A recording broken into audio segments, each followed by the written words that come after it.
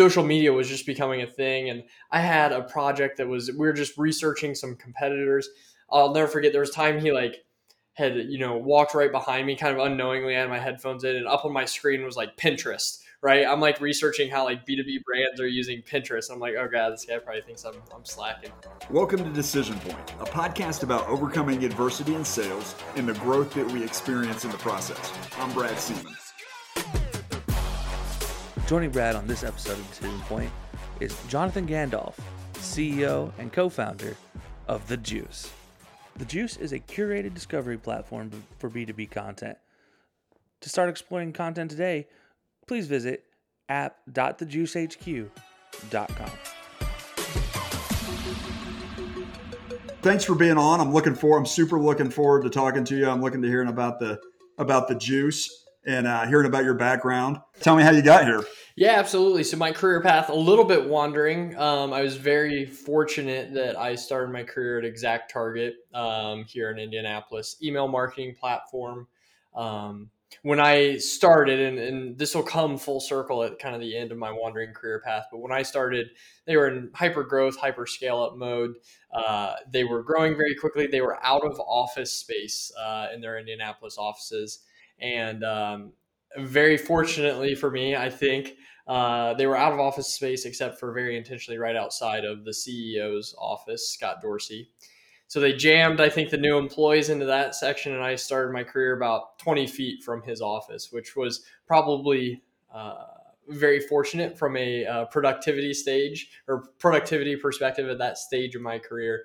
But just very informally got to know him, standing at the printer, going to the kitchen, going to the restroom, coming and going during the day, just like kind of informally built this relationship that will come full circle near the end of this. It's kind of like being in front of the class, right? You're close to the teacher. Yeah, exactly. I'll never forget, there was at that time, social media was just becoming a thing. And I had a project that we were just researching some competitors. I'll never forget, there was time he had, walked right behind me kind of unknowingly. I had my headphones in, and up on my screen was like Pinterest, right? I'm like researching how like B2B brands are using Pinterest. I'm like, oh God, this guy probably thinks I'm slacking here. But so anyways, I went through a few rules. Have you ever asked him about that? I haven't. Because I assume, yes. Okay. He probably didn't even think twice about it. It's one of those things, like as a youngster in your career, you're like sweating bullets thinking he's going to come back with a pink slip. But no, it was good. Got to know him, just a great relationship built there. But anyways, I went through a few roles at ExactTarget, ended up on the team that was how we used our own software.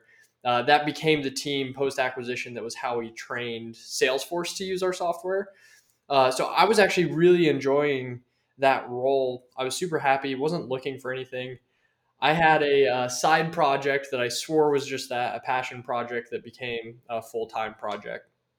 So I was sharing an apartment with two friends of mine.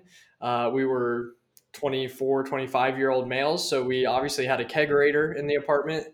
We had one of our roommates' brothers was a brewer at Hofbrauhaus in Newport, Kentucky.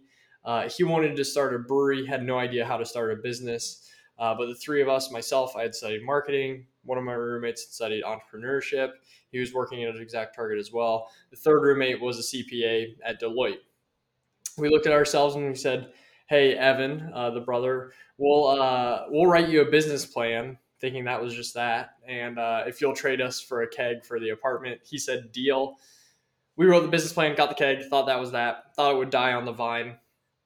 And he kind of looked at us like, now what? We said, well, it's a very capital intensive business. You would need to raise money. He's like, great. Do you know anybody with money? And we're like, well, this was like post acquisition. There were people in Indianapolis looking to reinvest into the community. We said, what we will do is we will share this business plan with a few people in our network, not ask for money, but just ask for feedback on the business plan. So he and his brother did that. And like 9 times out of 10, I think the response was, this seems really legitimate. There's real opportunity here. Would you be interested in an investment? And so then it started to get real. We ran a Kickstarter campaign to kind of test the idea. And our goal was $30,000 in 30 days. We did that in about 27 hours. We ended up raising $75,000. And that's okay. So yeah, I'll stop there. Yeah. So how? Okay. So All right, super awesome. So we don't get too far because it sounds like this is going to be fun and a wild ride. So back to Exact Target. Are you there when you guys do the acquisition with Pardot?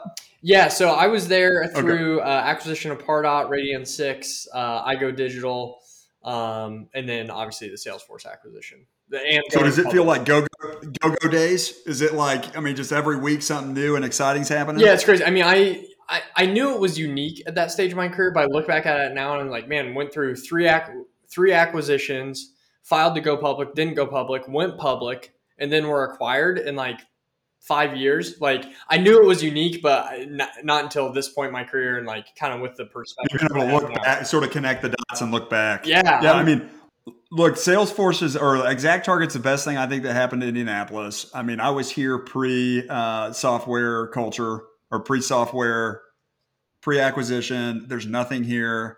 There's like Exact Target, which is, in my opinion, kind of at the time, they were kind of in their own world. There's not Indianapolis is not exciting. And that acquisition really changes the landscape. I mean, there's a lot of really cool stuff going on in Indianapolis because of that. So that's super awesome. You were a part. You're there. They're making all these acquisitions. They're going public. You probably felt like the world was flying by you there. yeah, it's crazy. You know, I was just like, oh, this working stuff sure is crazy, huh? How about that? But then I What do think your so. folks? Like, what did your parents do? Like, what did your parents? Yeah, so my dad worked at Simon Property Group here in Indianapolis Okay, for 30 plus years. Like, you know, he was the guy who gets the job and just stays there forever. I mean, he loved it. But my mom was a physical therapist, went to IU, my dad to Purdue. So like, okay, just like I okay. had always thought I'd get out of Indy, but Exact Target kept me here. And then about the same time, the Super Bowl happened. There was a lot of energy Oh happening in yeah, Indy at that oh time. yeah, oh yeah. Okay, so you get so those are those questions. So you get into the brewery business, and you guys have taken your business plan around, and and it sounded like you're getting to the spot where you're getting ready to get something exciting is going to happen. You get Yeah, so we decided to start the brewery. One of the roommates goes full time in October. I left Salesforce in December, which every time I say it, I kind of have to chuckle out. I left Salesforce to go start a brewery that hadn't opened yet. In January, it was in Covington, Kentucky, so right across the river from Cincinnati. That's where the brothers were originally from. We thought there was a huge opportunity in northern Kentucky.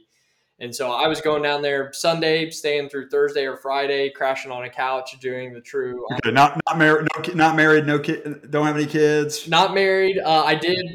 My girlfriend had just moved from Chicago to Indy, and about 6 months later, I started traveling from Indy to Cincinnati. But so we started the process in January. It was really ongoing, but January to March was pre-launch. We launched in March. Um, in the 4-ish years that I was there, kind of 0 to 10 million in annual revenue. 6 states or 4 states, 10 major markets. Grew the team to 40-ish pre-COVID. They obviously it didn't have the part-time work during COVID. They've brought that back on. They've done really well throughout COVID. But just really awesome opportunities. Called Braxton Brewing Company, and our whole hypothesis was felt like there was this rise in craft beer, there was this rise in technology, but not a lot of people had tied that together. And so we felt like the Venn diagram between those two things was actually pretty large.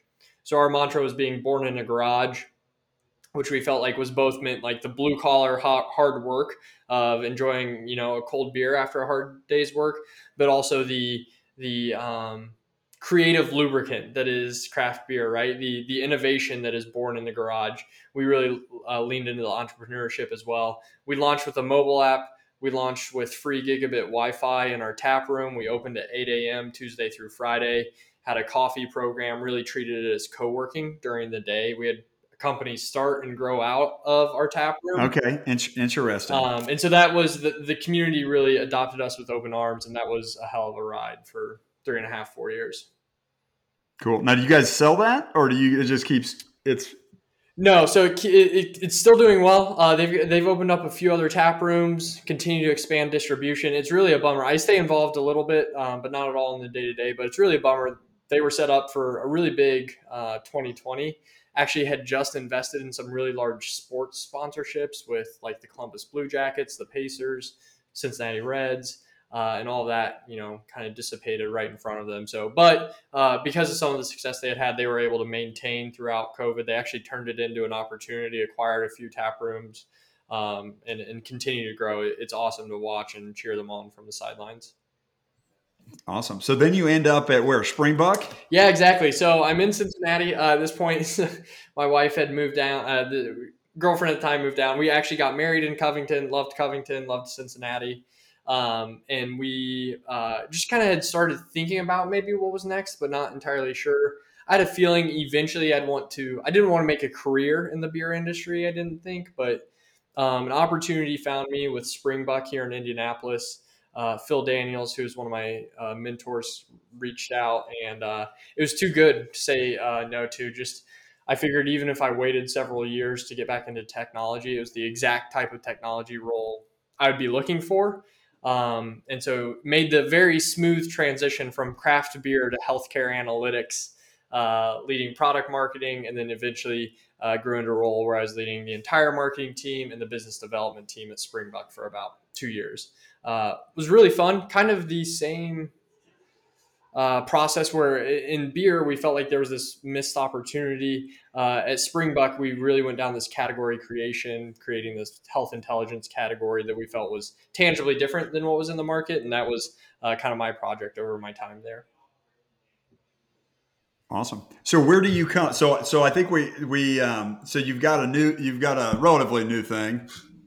Yep. So, all right. I know, the juice. What's your background? 20 minutes later, we'll get to the punchline here.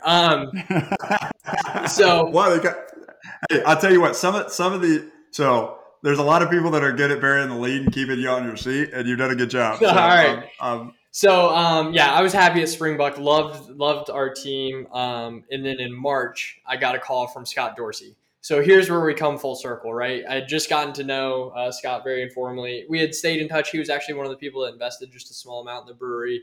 But we had stayed in touch, and he reached out in March asking me if I'd be interested in high alpha opportunities. This was like the same week that COVID kind of turned the world remote. And I told him, I'm really happy where I'm at, but I'm always going to take your call, right? And I remember he ended that call saying, that's really good because we like to hire happy people. And I thought, oh no, hook, line, and sinker. I walked right into that trap. So that's great. About a month later, he introduced me to another high alpha partner who introduced me to this idea they had ran through a sprint week that I had actually participated in a survey for. I don't know how many people had to say no to them first, but they eventually got to me on the list and said, hey, we're looking for a marketer to lead this marketing business. And so we did a lot of exploration, I think, of each other, them of me and me of them. And then we decided in July to take on this content marketing platform idea. July, still a really tough time to start a business. So we really spent the first 4 or 5 months listening to as many people as possible, as many marketers as possible. And then we truly started building the business in January, hiring a team, building product, going and getting some customers and some users. And it's been a wild ride since then. Gotcha. So tell me about, so I read, so tell me about the business. What problem are you guys trying to solve, and what are you selling? Like what? Yeah, absolutely. So everything, our thesis is that everything that we do as consumers of content, right? Whether it's music, TV, movies, it's all curated for us as B2C consumers. But then in the B2B space, when we expect somebody to go find content for B2B purposes, whether they're making a purchasing decision, just trying to advance their career, learn, research, we kind of just drop them into Google, right? And say like, good luck. And you're not exactly getting results curated for you. You're getting the people with the deepest ad budgets or the most sophisticated like SEO marketers. And so our idea is like, let's bring that very familiar consumer experience to the B2B content space. So, I feel like it's so classic tech to say you're like something for something else. The example we always like to draw on is being like Spotify for B2B content. So I thought you were going to say Uber. No, not Uber. I could have gone Netflix, though. That's the other one. I'm joking because I feel like, and I sort of describe what we do as Uber but everybody's like Uber. Yeah. So the whole idea is like based off your role, what you've engaged with previously, what people like you are engaging with, your company size, your industry. We can curate the right content for you. And over time, as that audience grows, it's only going to get smarter and smarter. And there's a lot of cool things we can do with that once we have the content and the users on our platform. And so that's what we've just started. We're in an early access or a beta period right now. We're actually going to launch more formally in August with all of High Alpha support. So what's the monetization strategy? Is it, hey, you're going to vendors and saying, hey, look, we can now see sort of what content that's important to them? Yeah, exactly. So it's free for the content consumer. We'd like to keep it that way into the future. That's just kind of the ethos of what we want to do. We monetize through the brands. What they get if they monetize is promoted content across the platform. There's some spaces reserved for that promoted content. They get access to a robust, like a premium analytics package that will actually show them. If your buyer is a director of marketing, we can show you exactly what content format directors of marketing are engaging with, exactly what search terms they're searching for, and then in the future, we'll actually be able to predict how that content will perform.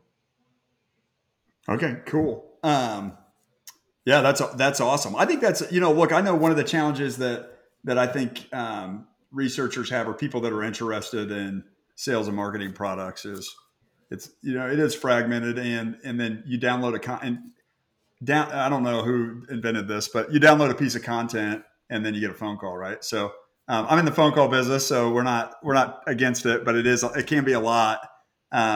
If Can be a lot. Yeah, so I think we're both smirking right now a little bit. Yeah. That is the B2B experience, right? You fill out a form for a piece of content, and likely, if the team is doing what they're supposed to be doing well, likely before you're even done reading that content, you're going to get a phone call and or an email. I've managed teams that have done that in the past, so I hesitate to bash it too much. But what if we just gave the consumers? I mean, there are times a consumer welcomes that call, right? But 100%. Look, I've got three things right now. I mean, look, I'm in the business. I believe in phone prospecting. I think the bigger challenge is how people do it. There just needs to be more question asking and less telling like people what to do. Like if getting on the phone, seeking to understand, versus trying to. I think I heard somebody say, what do they call it? Pitch slap? Pitch slap somebody? I like that. But less pitch slapping. I'm obviously pro phone call, but I think it comes down to the relevance. And I think the challenge with the research is the assumption. So I think it's offensive. And I think the smirk went across our faces at the same time is because it's just presumptuous to assume that downloading a piece of content means that you're interested in the company. Exactly. So that's actually at the core of what we want to do and what we believe in is we want to put the control of that engagement back in the hands of the content consumer, right? So on each individual piece of content, they have the ability to either say they're just browsing, which passes along company name, job function, and job role, but no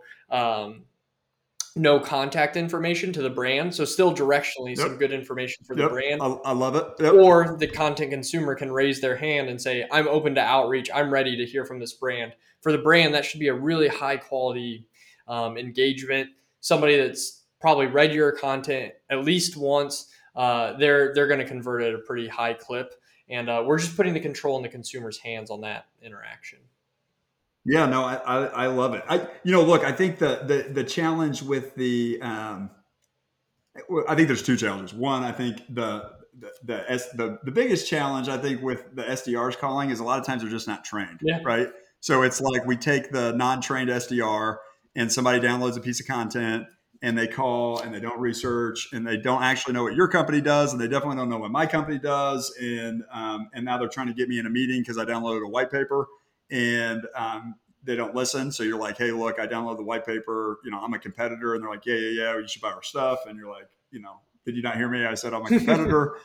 And just trying to check your stuff out. I'm sure there's lots of funny stories we could tell. But I think the challenge is, hey, typically the inside sales team gets to cut their teeth, new reps cut their teeth on content, callbacks. And then the other thing is assuming that downloading a white paper is interest. And I think that's probably the bigger reason why people sort of shrug on the white paper download phone call is because it's just presumptuous. It's just like, it'd be the equivalent to taking somebody out to dinner and then them assuming you were going to get married. Like that's just way like we just did dinner. I mean, that's like way out there. So my CTO or our CTO and co-founder, he always compares the interaction to going shopping for shoes. He's like, if you're shopping for shoes, you're standing looking at the wall, somebody comes up to you and says like, hey, can I help you? And you're like, no. And that's like in the B2C world, if you say no, they like go away, right? But like in the B2B world, you'd be looking at that wall and they'd be like, hey, can we help you? And you're like, no. And they're like, okay, what about now? What about now? What about those shoes? Are you interested in those shoes? What's your phone number? What's your email? What about now? Are you interested now? Like that is the B2B experience, right? And so, okay, I love it. Yeah, it's and I was actually while we're trading BDR horror stories, I was at a company previously. I'll keep them unnamed where we actually had to like untrain our BDRs because some of them had been trained to like you should get off the phone as fast as possible because it was like they didn't know the product or they didn't know, and like it was almost like the company was afraid of letting them spend too much time with a prospect because they weren't properly. It was really interesting. And I have a lot of passion, a lot of energy around BDR, SDR. And it's not something I realized I had until I really got to know it a lot better. But yeah, a lot of stories. I think it's there. It's a powerful tool. Getting people on the phone or just whether you're doing this or you're getting somebody on the phone, I think it's a super powerful mechanism. It's just like anything else. If you don't do it right, you're not going to get the results. Exactly. So, and I think the biggest challenge with SDRs is just, look, you can't be a good SDR if you're not interested. If you're not a good listener and you don't care, like you just can't. Like and I had this conversation with somebody a couple of weeks ago on the podcast. Can you be a good salesperson? I'm gonna ask you. I'm actually going to ask you the question they asked me. Do you think you can be a good salesperson and not be inquisitive or not be generally curious? So I think you can probably brute strength your way to some success, but you're not going to do it near as efficiently or near as effectively or at near as high a quality as somebody who is inquisitive. Because I think we've all seen the lone wolf sales rep who just goes out and does whatever the heck they want, and they can get some deals across the finish line, but then the CSM is struggling to make all that come true or to match that. But I think the inquisitive, I've always really admired the people who can sit and listen to a conversation, speak very softly, but carry a lot of authority. That's what I strive for. And I've got a lot of work to do there. Well, you can talk. I mean, look, you can talk a lot and still be a good listener. Yeah. You just have to be, I think it's just like, what are you picking, what are you picking up on? Yeah. And maybe maybe it's better stated. You can talk a lot and still be perceptive. Yeah. You can still perceive what somebody needs. I like that. I like that perspective. But in general, I think it's good to use your ears for sure. Yeah, well, super interesting. So I love what you guys are doing. That's cool. I like the idea of being able to browse, being able to raise your hand. Are you guys just focused on sales now, sales and marketing? Sales and marketing right now. Eventually, we want to be all B2B content. We had to thin that universe down a little bit to start with, and sales and marketing is still a pretty big universe. So there's some debate over how small that slice is, but. So we're starting sales and marketing, and then we'll start to expand from there. Already kind of on our radar is customer success. I think some people would even say that it is sales and marketing, and that's some of what we're learning. So we'll start to, as kind of demand drives it, we'll start to expand that outside of sales and marketing, but we still have a lot of work to do, even just within sales and marketing. Just in terms of so how many guys do you have on your team? We're at 8 people. We're hiring 3 others right now. Actually about to be, have 4 others posted. And then, transparently, we're going to go out and do some fundraising here in the not too distant future, and then continue to grow the team from there. But we've got just an awesome team. It's been a case study in hiring smart people and getting out of the way for me personally. Awesome. Do you find yourself wanting to do all the work? So I was worried that would be the case. I've always, I don't know, like, unfortunately or fortunately, like, one of my mantras, like, I grew up with, like, beating my head from my parents was, like, they might outsmart you, but don't let them outwork you. And that's always, I've kind of always, like, prided myself on my work ethic, but that's gotten me in trouble as I've gotten into people management, jumping too often, too far into the weeds, or not being good at delegating. So I've gotten better at that. And now the team that we have just makes it so easy to do that. I really have to, and I need to stay focused on kind of the vision, the customers, some sales motions, and then ultimately fundraising. But we've just got an awesome team that makes it really easy to delegate to right now. Well, Jonathan, I really appreciate you being on. This was great. Like I said, look forward to following what you guys are doing, and I wish you the best of luck, and I hope we stay in touch. Yeah, I appreciate it. Thanks for the opportunity. Yeah, you bet. So I hope you guys enjoyed that. As always, if you want more information on the podcast, go to monsterconnect.com/podcast. You can get last year's episodes. You can get all the new episodes for this year. And as always, remember, don't let what you can't do interfere with what you can. Until next time.